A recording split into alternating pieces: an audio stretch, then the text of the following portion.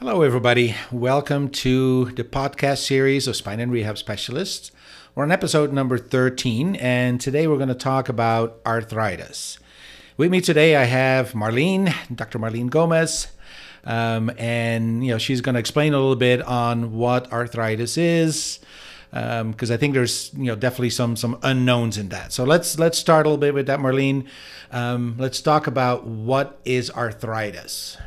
Well, arthritis itself, when you take the term into consideration, just arthro meaning the joint, itis means inflammation. So typically it refers to a lot of different conditions that affect the joints and cause inflammation in the joints. Yeah, because I think a lot of people think arthritis is just an old age thing. We just kind of have to accept it, but that's not really true, is it? No, it's not. Obviously there's specific arthritis that does progress over time with age, but that's usually just specific to osteoarthritis. There's a lot of different types of arthritis that are not necessarily associated with older age. Okay, so you want to give a couple of examples of what other arthritises are there? So one of them that's most common is rheumatoid.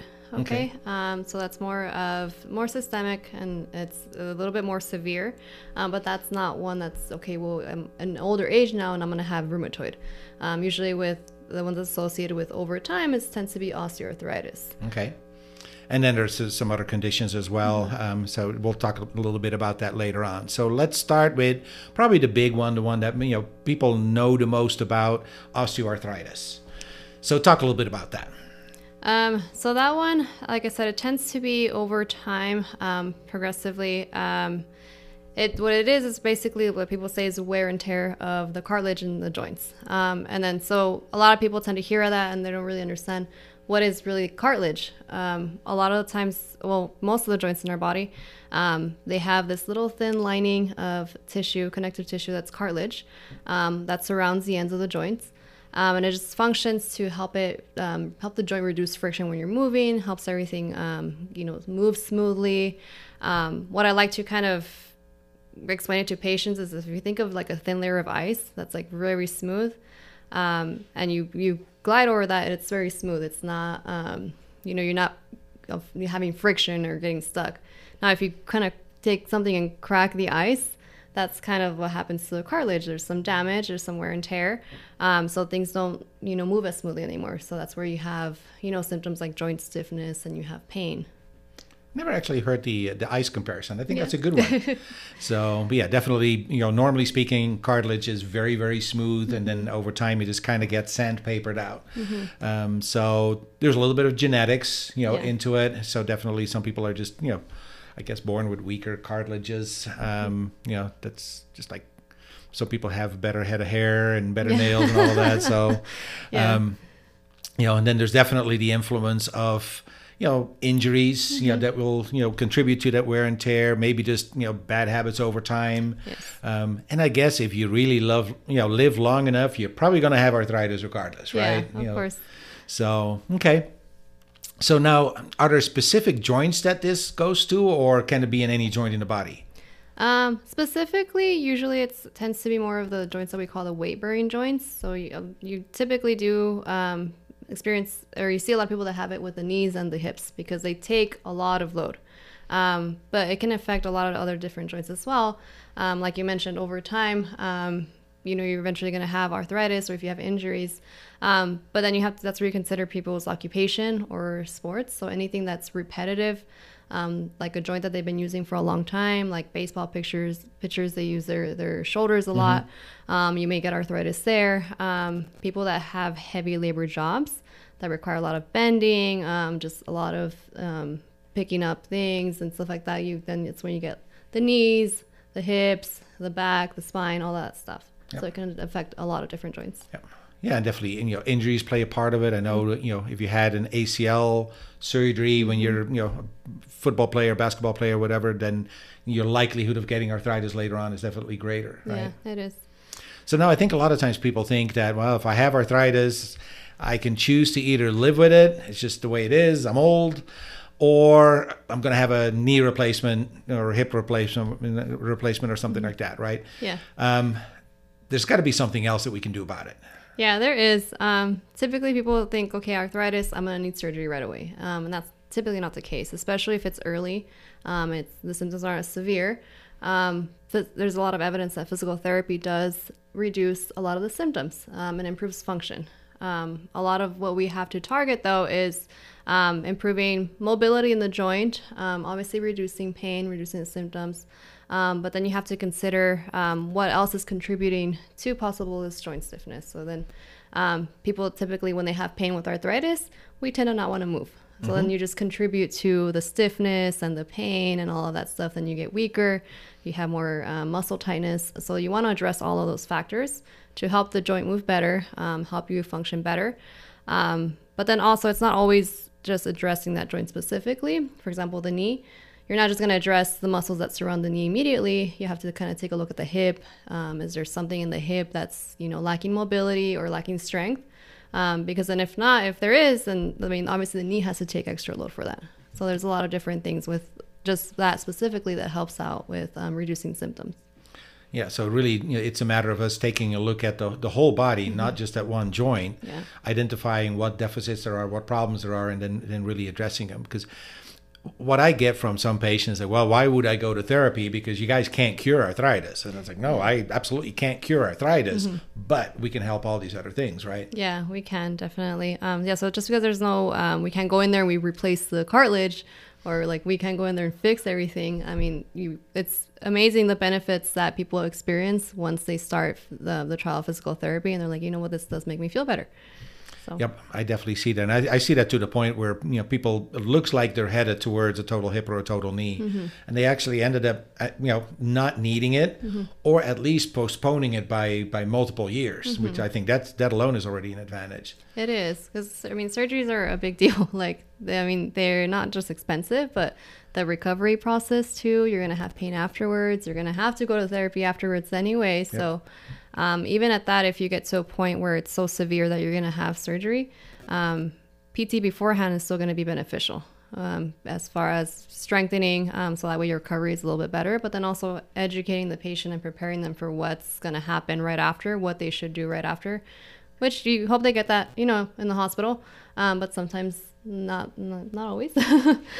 Not always. And also you got to look at how clear is somebody thinking when they're full of pain medication, they're in a lot of pain, and you give them all this wonderful education. Yeah. It may not stick. No, so it might not. I think coming in beforehand is definitely, a big advantage. And already getting those muscles used to moving and even, get some joint range of motion back would really help with that as well. So there's lots and lots of advantages, I think, of doing the physical therapy beforehand.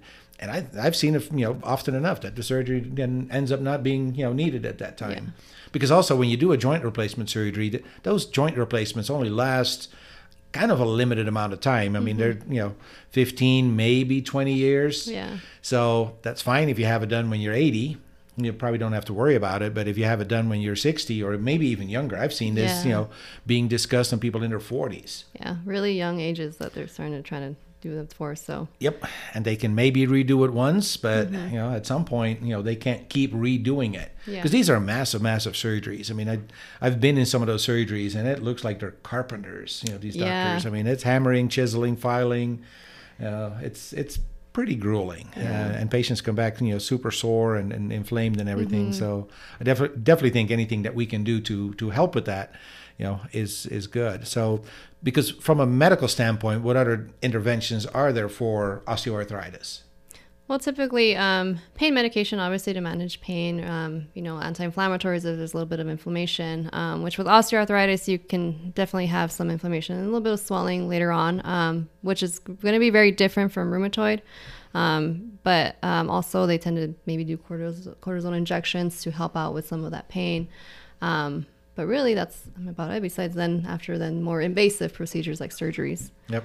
I know there's some injections that kind of help with the cartilage. But even that it's kind of a temporary solution. It is. So, all right. So definitely for people with osteoarthritis, therapy can be extremely beneficial and probably should be part of that. And really, it's a matter of the earlier you do it, the better it is, right? Yeah. Because there comes a point where, people have, some major issues inside the joint that we look back, gosh, I wish you would have been here 3 years ago, 5 years ago, because we would have helped you so much. Because also part of the physical therapy that we do is a lot of education. Yes.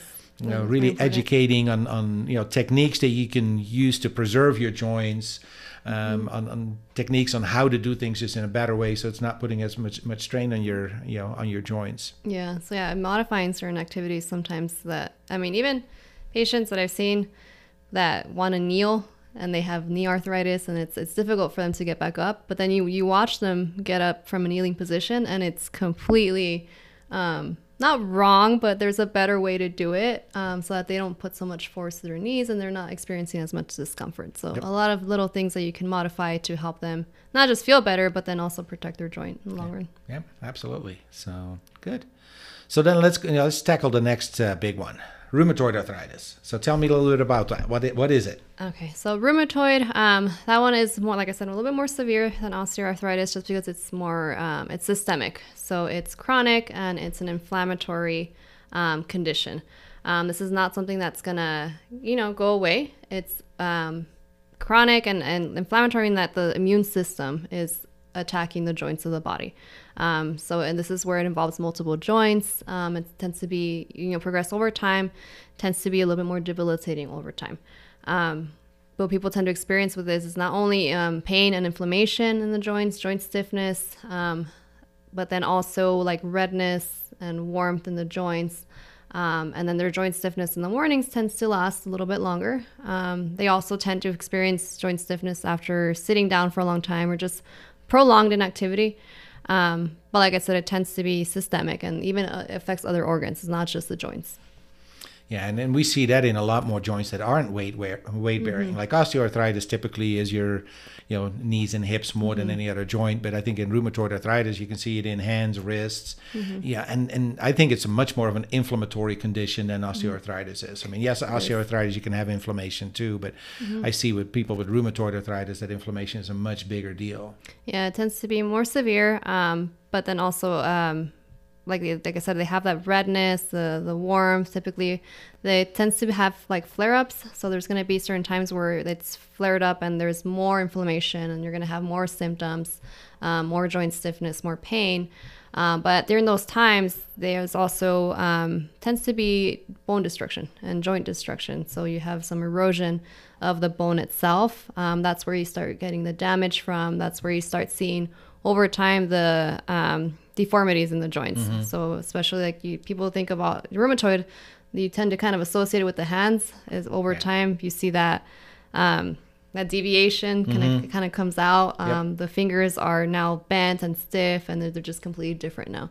So yeah, and that's definitely a lot more typical for rheumatoid arthritis. You don't really see that with osteoarthritis. There'll be some joint destruction maybe going on over time, but I definitely think with rheumatoid arthritis, there's a lot more of that joint destruction, and we see that in all different joints. Yeah, I mean it's most notable in the hands because you can see it. Yeah, but we see that in shoulders and knees and hips and everything. So it's definitely typically a way more severe condition.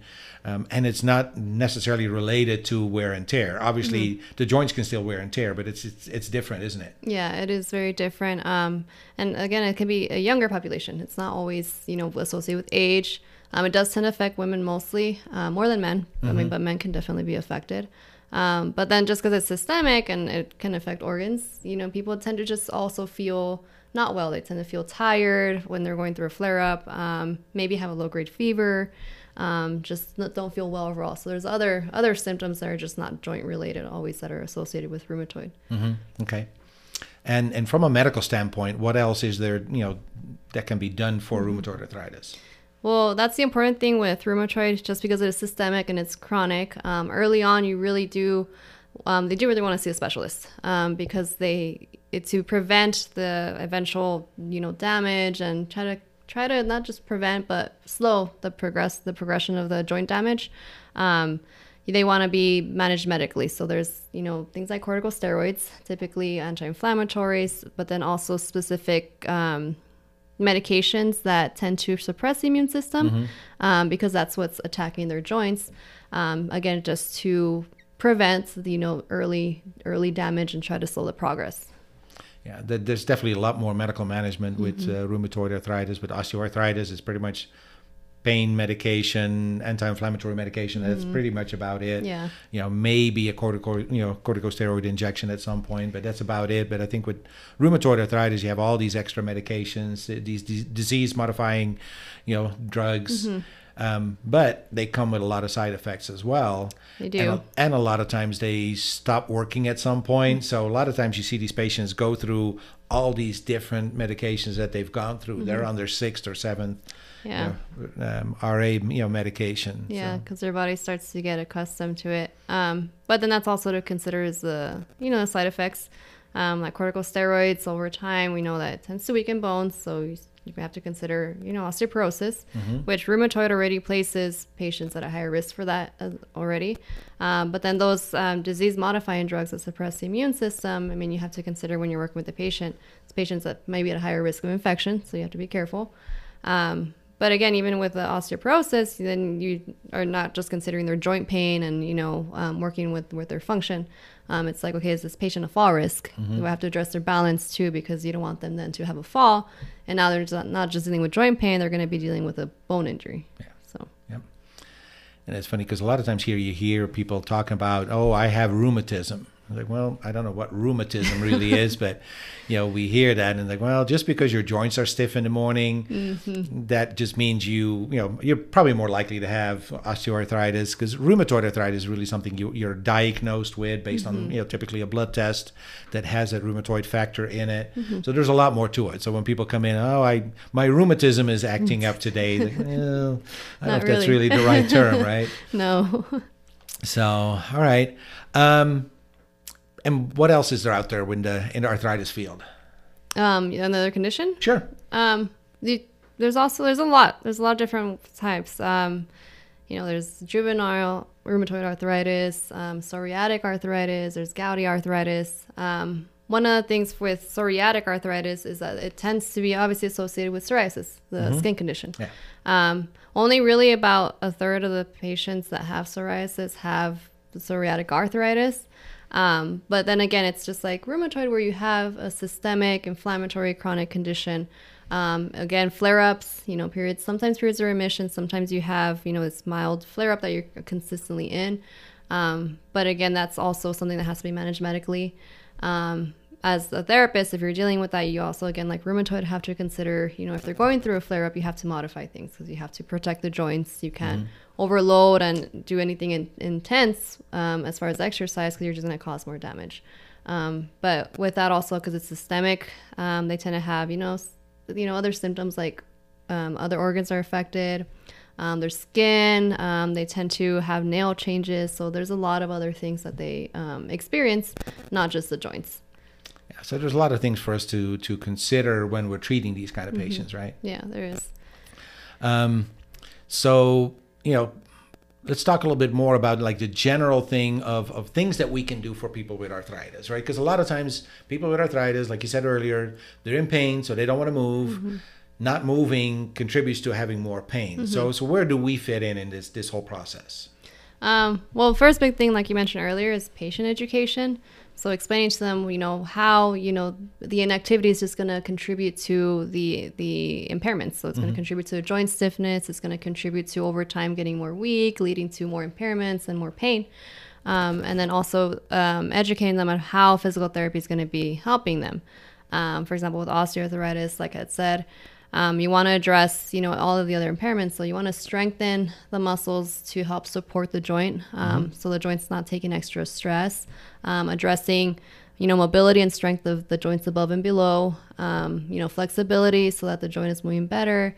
What we do with like manual therapy as well to try to help things, get more mobility in the joint because a lot of times they lose range of motion. So you want to try to gain as much of it back so that they can function better. Modifying activities, not just for osteoarthritis, but rheumatoid, because when they're in flare-ups, they tend to be fatigued. You want to kind of educate them on how to modify activities so that they don't over-fatigue themselves. But then also, when they're going through flare-ups, you want to educate them that, okay, you're in an inflammatory response. You don't want to put, heat to already a joint that's inflamed because sometimes heat feels good. Yep. But, and it helps with stiffness, just like the symptom. But if it's inflamed, you don't want to do that. You're just going to perpetuate the problem. But then also with them, you want to maintain their mobility during that time. You don't want them to be completely inactive. Sometimes maybe even splinting may be necessary to protect the joint. But then you don't want to lose range of motion at that time. But then afterwards, if they're in a period of remission, you do want to strengthen it, because sometimes what tends to be associated with rheumatoid is that since there's joint damage, weakening of the ligaments and the tendons, there tends to be instability. So you want to keep everything nice and strong and have good support to the joint itself. So there's definitely a lot of education in that whole process. And I can definitely see, some of the patients with, arthritis, and whether it's osteo or rheumatoid arthritis or any of the other ones, some of them are so well managed because they listen, they learn, they do what they're supposed to do. And then some of them just, I guess they either don't go to therapy or maybe they just ignore what we're telling them, and then they're just not well managed and they go through these big ups and downs. And I definitely think that's a difference. So I really think we play a vital role in this whole, this whole condition. Yeah, we definitely do. And even just with that, if the joints of like the legs are affected too, there's, things like balance that we have to address, to different things that we can do here. Like, for example, things that don't put as much impact. So using like hydrotherapy. So like, aquatic therapy. Here when we have the, anti-gravity treadmill, there's a great way to get some aerobic exercise, but then also working on how somebody walks and, correcting any of their movement patterns when they're walking that may be attributing to like the stress that they put on their joints, but it's more unloaded. So you're having a little bit more protection in there. Yeah, so some of the principles that we use in the pool, obviously is the fact that you have instant weight loss, right? Doesn't last, unfortunately, but definitely that less weight bearing on those joints, so that's going to feel good. So it really allows people to move more, and then you have the resistance of the water and some of the even the hydrostatic pressure of the water that really makes it feel good. And of course, our pool is at a nice 92 degrees, so it feels really, really comfortable. And really, we can encourage people to move more, in the water than they would on land. And then similar with the AlterG anti-gravity treadmill. So again, you're unloaded, you're unweighted, you weigh a whole lot less, makes moving easier and less painful, and really encourages people to move more. And that's ultimately what we're trying to do. Yes. Because sometimes patients will say, well, I know I need to move, but moving really hurts, so I don't want to do it. Yeah.